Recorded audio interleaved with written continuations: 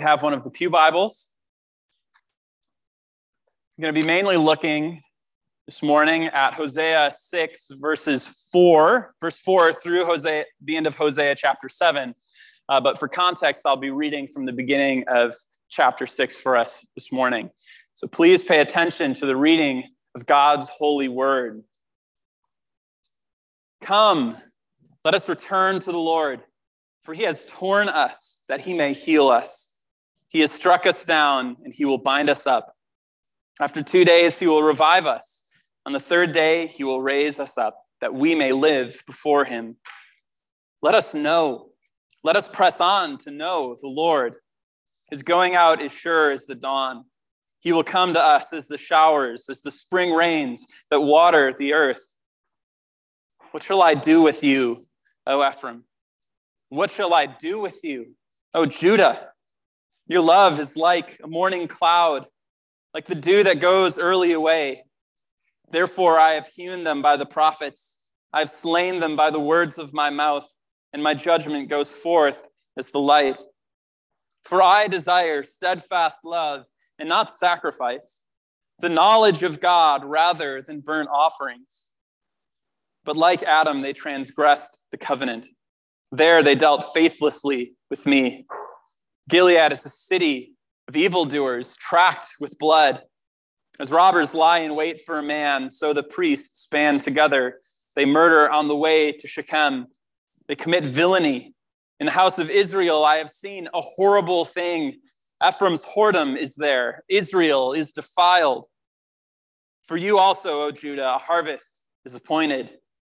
When I restore the fortunes of my people, when I would heal Israel, the iniquity of Ephraim is revealed, and the evil deeds of Samaria. For they deal falsely. The thief breaks in, and the bandits raid outside. But they do not consider that I remember all their evil.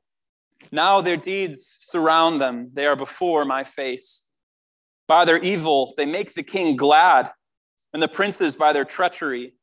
They are all adulterers. They are like a heated oven whose baker ceases to stir the fire from the kneading of the dough until it is leavened. On the day of our king, the princes became sick with the heat of wine. He stretched out his hand with mockers. For with hearts like an oven, they approach their intrigue. All night their anger smolders. In the morning it blazes like a flaming fire. All of them are hot as an oven, and they devour their rulers. All their kings have fallen, and none of them calls upon me. Ephraim mixes himself with the peoples. Ephraim is like a cake not turned. Strangers devour his strength, and he knows it not.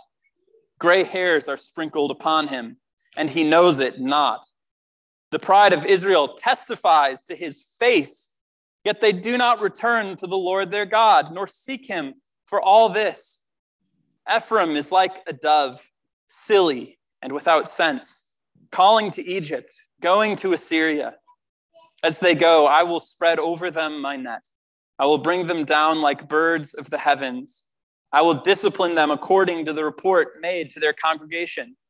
Woe to them, for they have strayed from me. Destruction to them, for they have rebelled against me.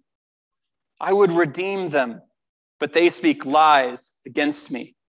They do not cry to me from the heart, but they wail upon their beds. For grain and wine they gash themselves. They rebel against me. Although I trained and strengthened their arms, yet they devise evil against me. They return, but not upward. They are like a treacherous bow. Their princes shall fall by the sword because of the insolence of their tongue. This shall be their derision in the land of Egypt. This is the word of the Lord. Let's pray.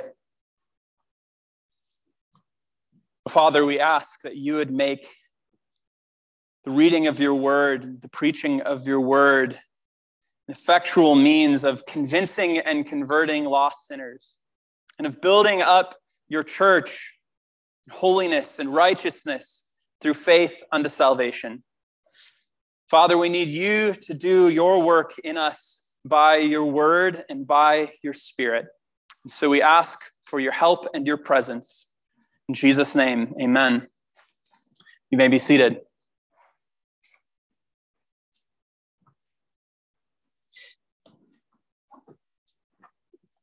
Have any of you ever been to Yellowstone National Park? Any hands? I know the Ackers have, probably multiple times. I've been a couple times. I went when I was a kid with my parents, and then Lexi and I road tripped to Yellowstone National Park on our honeymoon. Now, the biggest draw to Yellowstone, of course, is the geysers that you have and all of the other hydrothermal features. You have these colorful pools with hot, steaming water and all these things that are so rare and hard to find in other places. If you've ever seen Old Faithful go up as a geyser, it's an amazing thing to see. But the other big draw to Yellowstone National Park are all of the wildlife that you can see there. People flock to Yellowstone to see grizzly bears and black bears, elk, bison, moose, and wolves. And I have seen all of those, and it's incredible. It's so much fun to see these massive animals and some animals that we don't have in Wisconsin. The interesting thing with these, though, is that although they are wonderful to look at, every single one of these animals can kill you. And it makes hiking at Yellowstone a little bit more nerve-wracking than going on a walk in Wisconsin. We're not going to go around a corner and find a mama grizzly bear here in Wisconsin. And black bears just aren't as frightening as grizzlies, if we're honest. Another interesting note, though, is that it's not the animals that I think we're most naturally afraid of that cause the most injuries in Yellowstone National Park. We're naturally afraid of wolves, but there's only been one recorded wolf attack in the lower 48 in the last century. One in the last century in the lower 48. We're afraid of grizzly bears, and we should be, but Yellowstone only averages about one grizzly bear-related injury every year, which is still terrifying, and I don't want to be that one person on the receiving end of a grizzly bear attack. But by far, the animal that causes the most injuries every year in Yellowstone are bison. Okay? It seems that every month or so during the peak tourist season, another video shows up online of a tourist trying to take a selfie with a bison. They think that's a good idea. And that silly tourist ends up getting gored, trampled, and tossed up into the air, and often seriously injured. It would be hilarious if it wasn't for the dangerous and sometimes life-threatening injuries that people get when they are dealing with bison and they're being silly and foolish around them.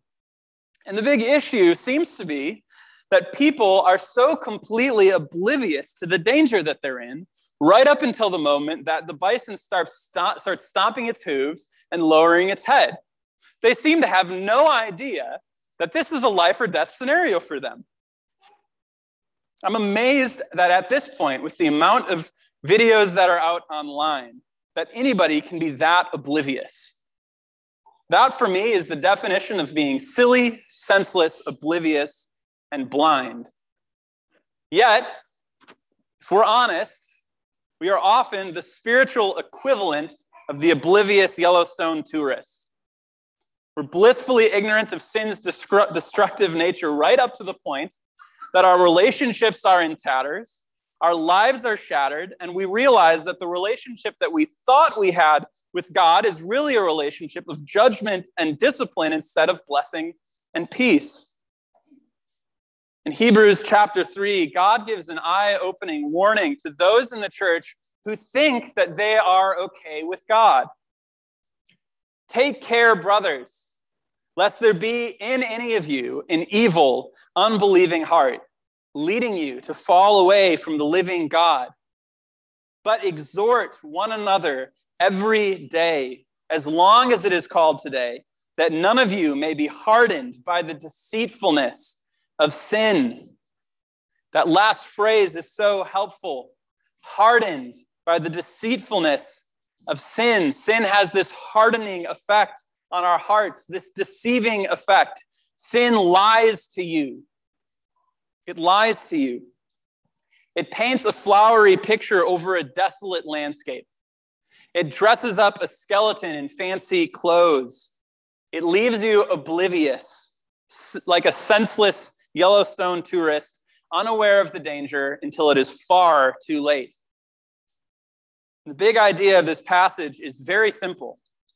Sin makes you oblivious. sin makes you oblivious. We're going to see three areas, three things that sin makes you oblivious to.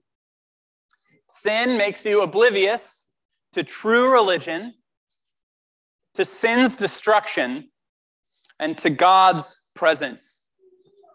Sin makes you oblivious to true religion, to sin's destruction, and to God's presence. So let's dive into that first main point. Sin makes you oblivious to true religion. Look with me to verse 4. What shall I do with you, O Ephraim? What shall I do with you, O Judah? Your love is like a morning cloud, like the dew that goes away early. God has just called them to repentance in those famous verses 1 through 3, a call to return to the Lord, a call to know the Lord, to press on to know the Lord. But here we learn that their return, their knowledge, and their repentance is temporary. Their repentance is short-lived. There's a great contrast between verses 3 and 4. In verse 3, God is described as being as sure and consistent as the sunrise every dawn.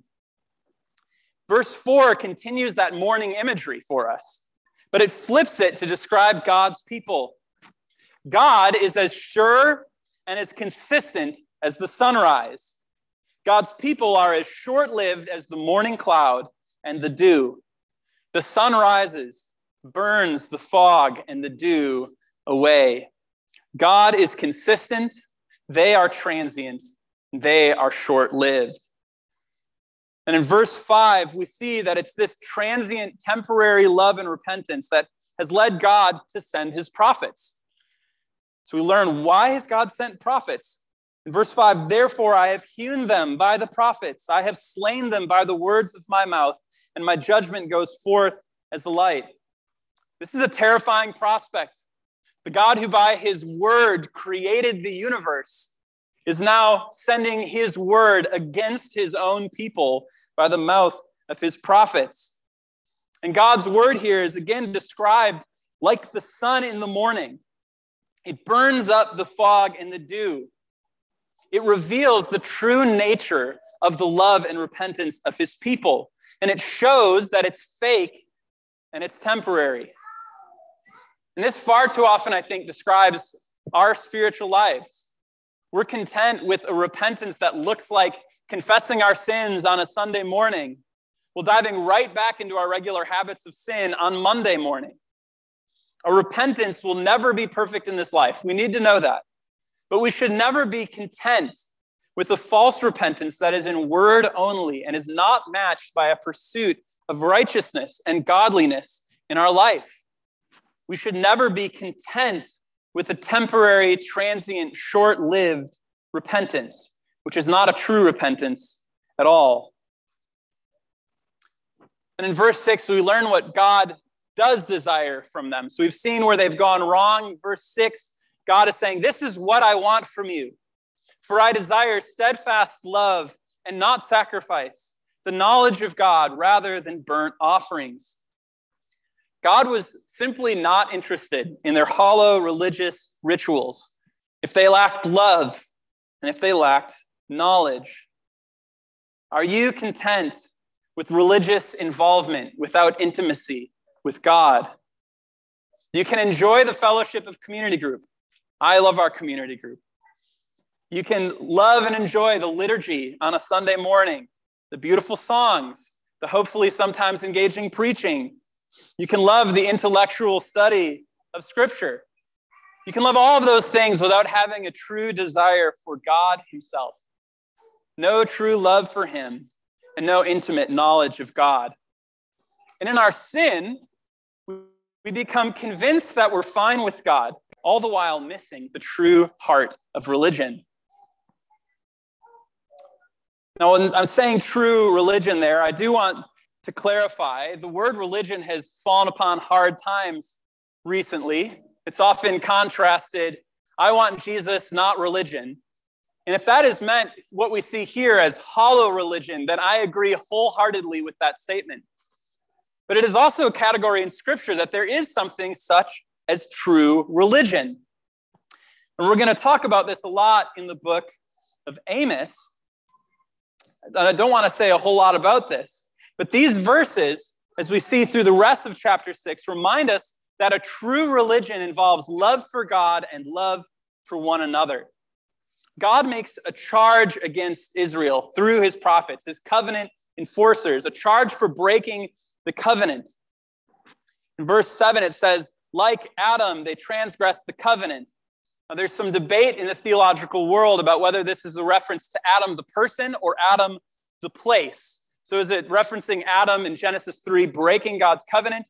Or is this a city in the northern kingdom named Adam that was in the territory of Gilead, which is referenced in 8? The argument for it being a place is that it says, but like Adam, they transgressed the covenant. There, they dealt faithlessly with me. So there's this reference to it being a place and the reference to Gilead. I'm not going to get into that or tell you fully my opinion, and I feel like I can go both ways sometimes on that. But the big idea is that they've broken the covenant. Either way, the big idea is that their lack of love and knowledge of God has impacted their relationship with God and their outward actions toward one another. And the rest of chapter 6 paints a very grim picture of life in Israel, a picture of violence, of deception, of oppression. We see in verse 9 that even the priests are getting in on this violence. It says in verse 9, as robbers lie in wait for a man, so the priests band together. They murder on the way to Shechem. They commit villainy. They murder and rob even from those that are traveling to worship God. The priests have got in on this. The leaders of God's people. But really, this is nothing other than disobedience to the two great commandments. We know the two greatest commandments, right? To love God and love our neighbor. And we have seen that they have failed to love their God, and in their violence and deception, they fail to love their neighbor. They are silly, and they are oblivious. We see this in verse 2 of chapter 7. But they do not consider that I remember all their evil. Now their deeds surround them. They are before my face. They are acting and living as if God does not see their sin. And as if God does not care what they do. They miss that true religion is lived before the face of God. They think that they can maintain favor with God, all the while betraying him and destroying one another. Do you confess to be a Christian while ignoring God and abusing your neighbor? Do you forget that every part of your life is to be lived before his face, that he knows and sees and cares? Let's pursue true religion. God desires steadfast love and not sacrifice, the knowledge of God rather than burnt offerings. So sin makes you oblivious to true religion. Now to our second point, sin makes you oblivious to sin's destruction. Sin makes you oblivious to sin's destruction. We're going to see this in verses 3 through 10 of chapter 7. And the emphasis on sin's destruction comes out through a bunch of different images, all related to baking. So if you like baking bread and cookies and cakes, then this is going to really resonate with you. If not, well, pretend that you were a baker for just a moment. We're going to see a lot of imagery of baking, and in this imagery, we're going to see both internal destruction and external destruction in the nation of Israel. Now, when I say internal, I'm not referring to inside of me. I'm referring to inside of the community of God's people. So there's destruction between the people of God, Israelite towards Israelite, a nation destroying itself. And then there's also external destruction, which refers to Israel's relationship with the neighboring nations that dwell around them. So first, look with me to verses 3 through 7. As we look at all this baking imagery, we're going to see internal destruction within the community of God's people. Again, verses 3 through 7. By their evil, they make the king glad, and the princes by their treachery. I'll continue in just a second, but notice the wickedness of God's people. The kings are supposed to love good, to hate evil, to enforce righteousness in the nation. And what do the kings do? The kings approve of all of these things that are going on. The kings love their violence. They love their wickedness, okay? So it's backwards. And it continues, they are all adulterers. They are like a heated oven whose baker ceases to stir the fire from the kneading of the dough until it is leavened. On the day of our king, the princes became sick with the heat of wine. He stretched out his hand with mockers. For with hearts like an oven, they approach their intrigue. All night their anger smolders. In the morning it blazes like a flaming fire. All of them are hot as an oven, and they devour their rulers. All their kings have fallen, and none of them calls upon me. So this imagery right away can seem a little bit confusing. What is he referring to with this imagery of a burning oven and kneading and leavening dough? It's a reference to the relationship in Israel between the kings and the subjects. So it's a picture, again, of internal destruction. The picture is of the people of Israel burning like a hot oven. Their anger smolders and it builds up towards their king until it turns into this raging inferno that devours up their rulers.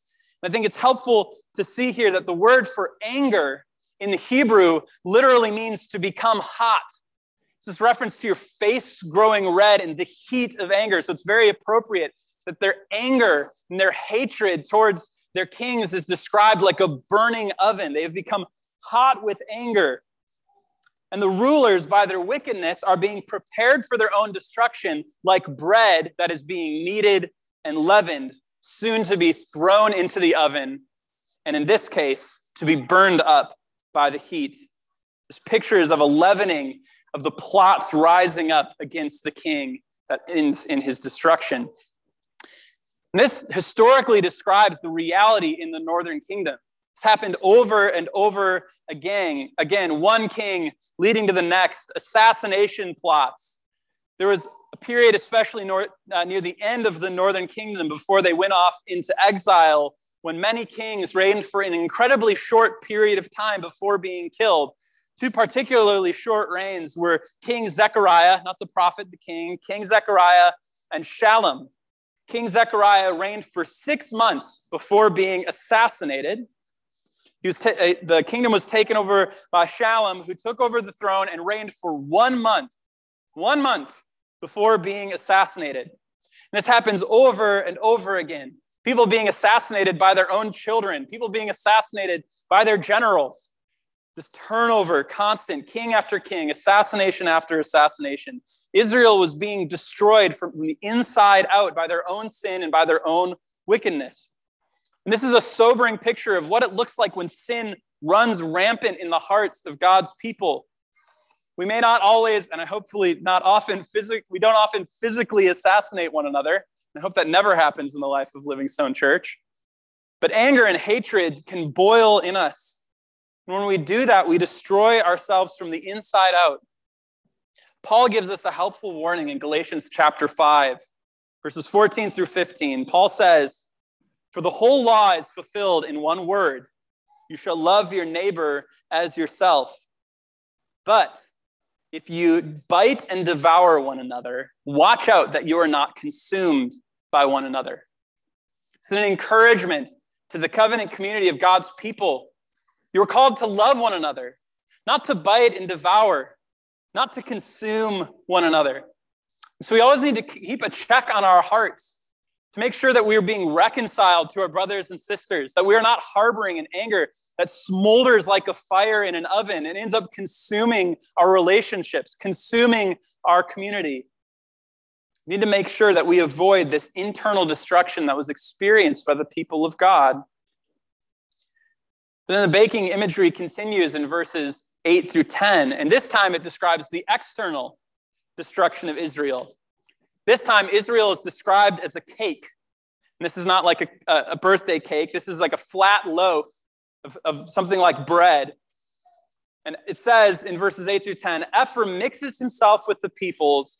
Ephraim is like a cake not turned. Strangers devour his strength, and he knows it not. Gray hairs are sprinkled upon him, and he knows it not.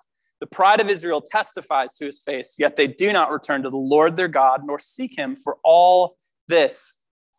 And there's a lot of different pieces to this imagery here. The first is that they are mixed with the nations, kind of like how you mix different dry ingredients in your KitchenAid when you were baking cookies, right? So they're mixed with all of these different nations. And the idea here is if you mix good ingredients with bad, the whole thing becomes bad. If Lexi is baking cookies and she's at the KitchenAid mixing things, and I walk over with a tablespoon of sand and I drop it into that flour mixture, I'm going to ruin that entire batch of cookies. No one wants to eat cookies where you're constantly biting on sand in your teeth, right? And the issue here isn't that they were trying to reach the nations or be a light to the nations. We remember when God calls Abraham, there's this promise that they will be a blessing to the nations. So that's not the problem here. The problem is that they are being influenced by the religions of these other nations. They're becoming tainted by the worship of Baal, by worship of gods that are not the true God. Instead of reaching the nations, they are the ones being impacted and affected by the nations. And we need to be aware of that too. Our desire should be to reach the world, not to become like the world. We don't want to be like cookies mixed with sand. So that's the first part, this mixing. Second, they're a cake or flat loaf not turned. So in the way that their ovens would work then with a fire underneath, there was a lot more heat coming from underneath. They didn't have convection ovens like we have today, where you have this nice even spread of heat through the oven. So if you left it and did not turn the cake that you put in, it would burn on one side and be raw on the other. And you would end with this unpalatable mess. So the idea is that they have become something that is unpalatable, unacceptable to God, because they're burned on one side, they're raw on the other. They're not like a cake nicely cooked through. And then the third part of this imagery is that they are devoured by the nations. They're unpalatable to God, but these nations come and eat them up. They're destroyed by the very nations that we see that they run to for help. They run to Assyria. They run to Egypt. And in doing so, they are destroyed. But remember that the effect of this sin is ultimately that they become oblivious to their own destruction. They're being destroyed, but they don't even see it. Look at verse 9. Strangers devour his strength, and he knows it not. Gray hairs are sprinkled upon him. Josh told me to not make a reference to him at that phrase. Gray hairs are sprinkled upon him, and he knows it not. Israel completely misses the fact that they are being utterly destroyed by their sin, that they've become weak and frail. They're completely oblivious. Their own sinfulness has caused them to be blissfully ignorant to the fact that they're being destroyed from within and from without. This is a massive truth for Christians to understand. Sin tells you it is harmless right before eating you alive. Sin tells you that it's harmless right before eating you alive. It's like the big bad wolf in Little Red Riding Hood. Sin dresses up like your grandma and then bares its teeth, tells you it's harmless, and then devours you. So sin makes you oblivious to true religion, to sin's destruction, and then lastly, and most importantly, we'll see that sin makes you oblivious to God's presence. Sin makes you oblivious to God's presence. This is a recurring theme that we see through chapter 7. Verse 2, but they do not consider that I remember all their evil. Now their deeds surround them. They are before my face. They don't see and acknowledge that God knows their sinfulness. Verse 7, all their kings have fallen, and none of them calls upon me. They know they're being destroyed in some ways, right? Or at least they should know. Their kings are falling. But who do they not turn to? They do not turn to the Lord. Verse 10, the pride of Israel testifies to his face. They should see this. It's right in front of them. Yet they do not return to the Lord their God, nor seek him for all this. In all their turmoil, they forget the Lord their God. So this leads to a second major piece of imagery. So first we had baking imagery, and now we have bird imagery, particularly doves and dove hunting. So verse 11, Ephraim is like a dove, silly and without sense, calling to Egypt, going to Assyria. Why are they silly and senseless? Because they run to Egypt. They run to Assyria for help instead of calling out to God. They want deliverance, but they run to the very nations that are destroying them. And all of that, again, they ignore God. Their biggest problem is not ultimately the nations. Their biggest problem is the judgment of God. And God promises to bring them down like hunted birds.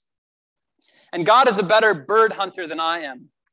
I've gone duck hunting twice this fall, and I have killed 0 ducks, okay? And I even went dove hunting once this fall. Shot 0 doves. But God here is described as a hunter. And God is a good hunter. He will bring them down like hunted birds. They're oblivious to the fact that God is the one that is bringing their troubles upon them because of their sin. Then the language strengthens with the repetition of the phrase, against me, all through verses 13 through 16.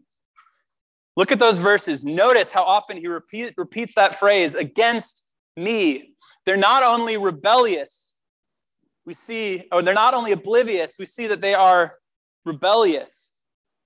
Woe to them, for they have strayed from me. Destruction to them, for they have rebelled against me. I would redeem them, but they speak lies against me.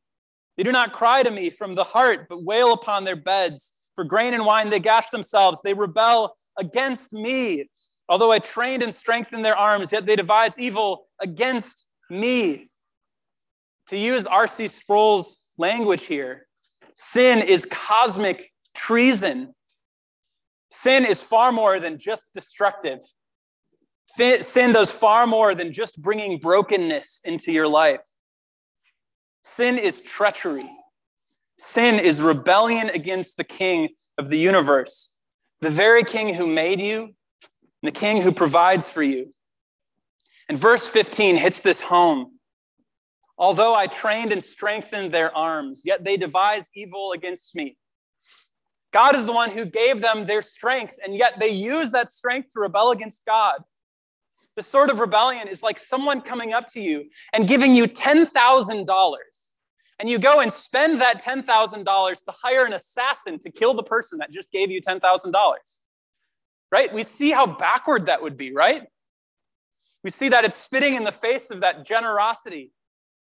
God has strengthened their arms. God has been the one that has provided, yet they devise evil against him. Do we see how backward sin is? And then all of this comes to verse 16.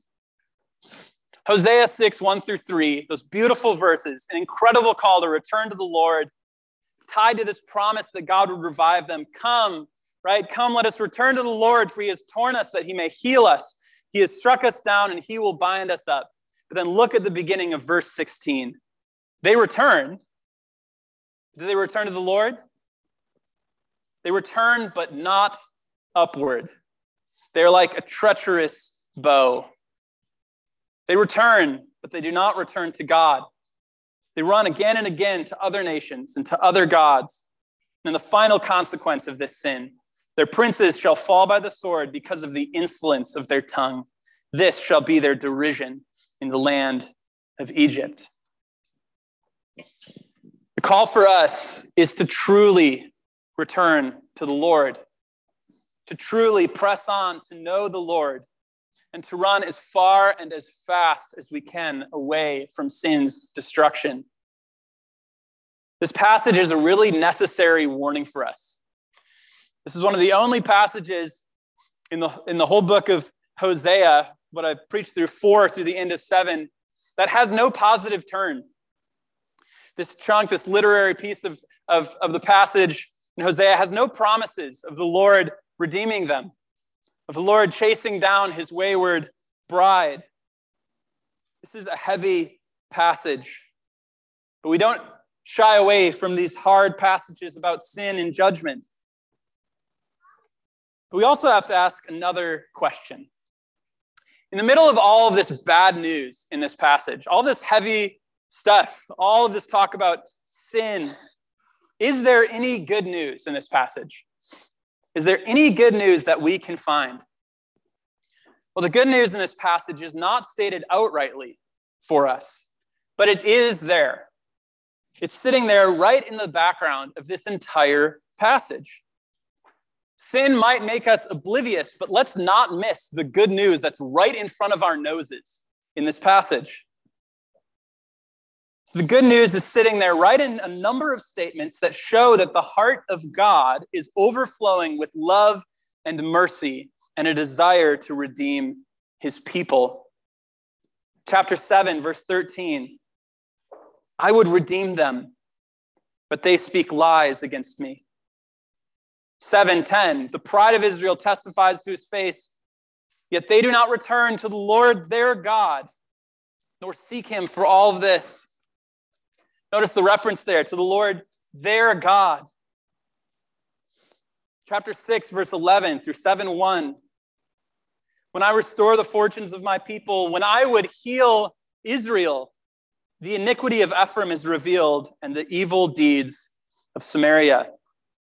And then I think the best of all of these, chapter 6, verse 4, the first verse of our passage today. What shall I do with you, O Ephraim? What shall I do with you, O Judah?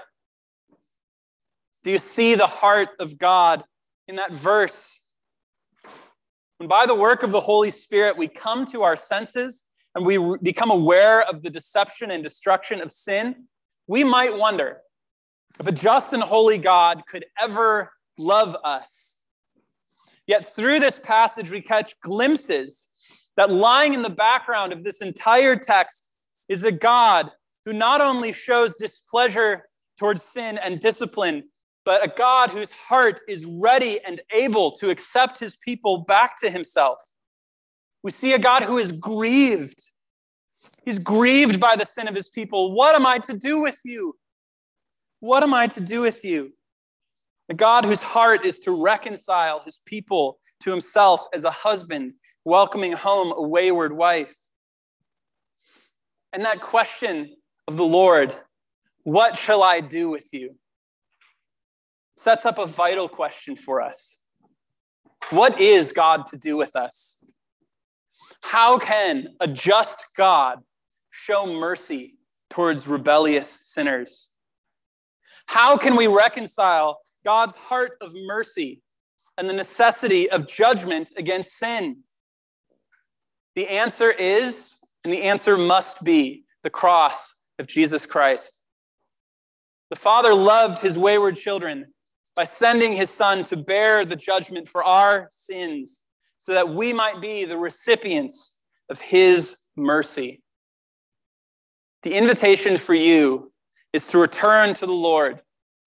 Yes, he has torn, but in Christ, the one who was wounded for us, he will heal. Yes, he has struck down, but in Christ, he will bind us up. Our love is often so fickle and so temporary, but God's steadfast love never ceases. His mercies never come to an end. They are new every morning like the rising of the sun. Great is his faithfulness. Our love is like mist and dew that disappears in the bright light of the morning. His steadfast love in Christ is like the sun which rises and shines upon his creation. So return to the Lord. Our God is merciful and our God is faithful. Let's pray.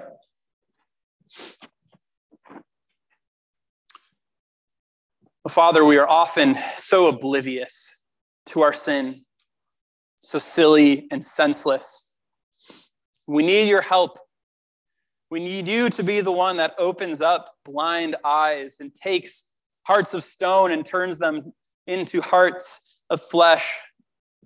God, we ask that you would work in us, that we would see our sin and not be deceived by it. And that in recognition of our sin, we would run to you. We would flee our sin and sprint with all of our might towards Christ. knowing your great mercy and your great love, and your heart which longs to reconcile us to yourself in your Son. Thank you for the good news of the gospel in the midst of the bad news of our sin. And help us to believe. In Jesus' name, amen.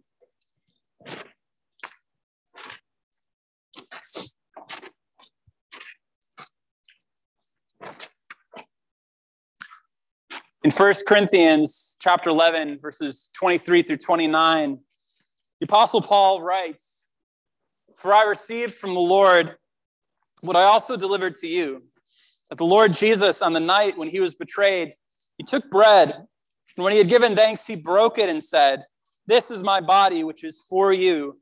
Do this in remembrance of me.' The same way also he took the cup after supper, saying, 'This cup is the new covenant in my blood. Do this as often as you drink it in remembrance of me.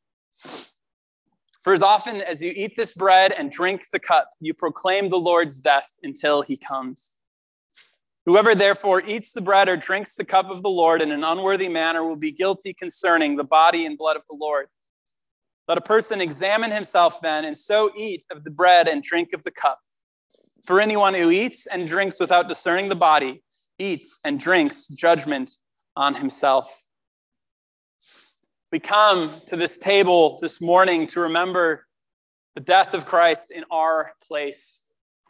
We remember his body, which was given for us, his blood, which was shed for us on the cross, his blood that gives us peace with God. And in so doing, we remember the love of God made manifest to lowly and rebellious sinners. We remember that our God loved us and sent his Son so that we might live through him. That he loved us and sent his Son to be the wrath-bearing sacrifice, the propitiation for our sins. And we come to this meal to fellowship in love with our God and with our Savior Jesus Christ by the Holy Spirit, and to come and be fed by him, to have our faith nourished for the Christian life. However, we also see that there is a warning in 1 Corinthians 11, a warning of judgment for those who do not eat this meal or drink of the cup in a worthy manner. So before you come forward, we would invite you to take time, to take a moment to examine yourself. Take time in prayer to go before our God, to see if you have true faith in Jesus Christ, if you have repentance, love, and a new obedience. And if these do not mark you this morning, then we would ask that you remain in your seats during this time. We would love to talk about the gospel more with you and what Christ has done on your behalf. You do not have to be a member of Living Stone, a member of the PCA, or even a Presbyterian to come to this table. This table belongs to our Lord Jesus Christ. And so all those who are baptized Christians, who are in good standing with the gospel preaching church, are invited to come forward at this time. But also know that as you examine yourselves, as you look at your hearts, that you are going to see sin. You're going to see ways that you have been deceived by sin. You will see your wickedness, your weakness, and the destruction that sin has brought. You will see the imperfections in your faith and the imperfections in your repentance. And in that, I would say, look to Jesus. Look to Jesus. Know that he gave us this meal not to be for those who are perfect, but to strengthen the weak and those who look to Jesus in faith. So those who are helping serving can come forward this morning. And let me pray for this meal. O gracious Father, the one who has called us to yourself and called us now to this table, the table of our Savior, to show us the death of Jesus Christ and to receive the gift of life. Enable us to come this morning with earnest and true faith and with a kindled devotion, with hearts that are true in religion, hearts that long for steadfast love and a knowledge of you, that this would not be a time of hollow ritual, but a time of sweet fellowship with you, a time for our hearts to be fed. We pray this in Jesus Christ's name. Amen.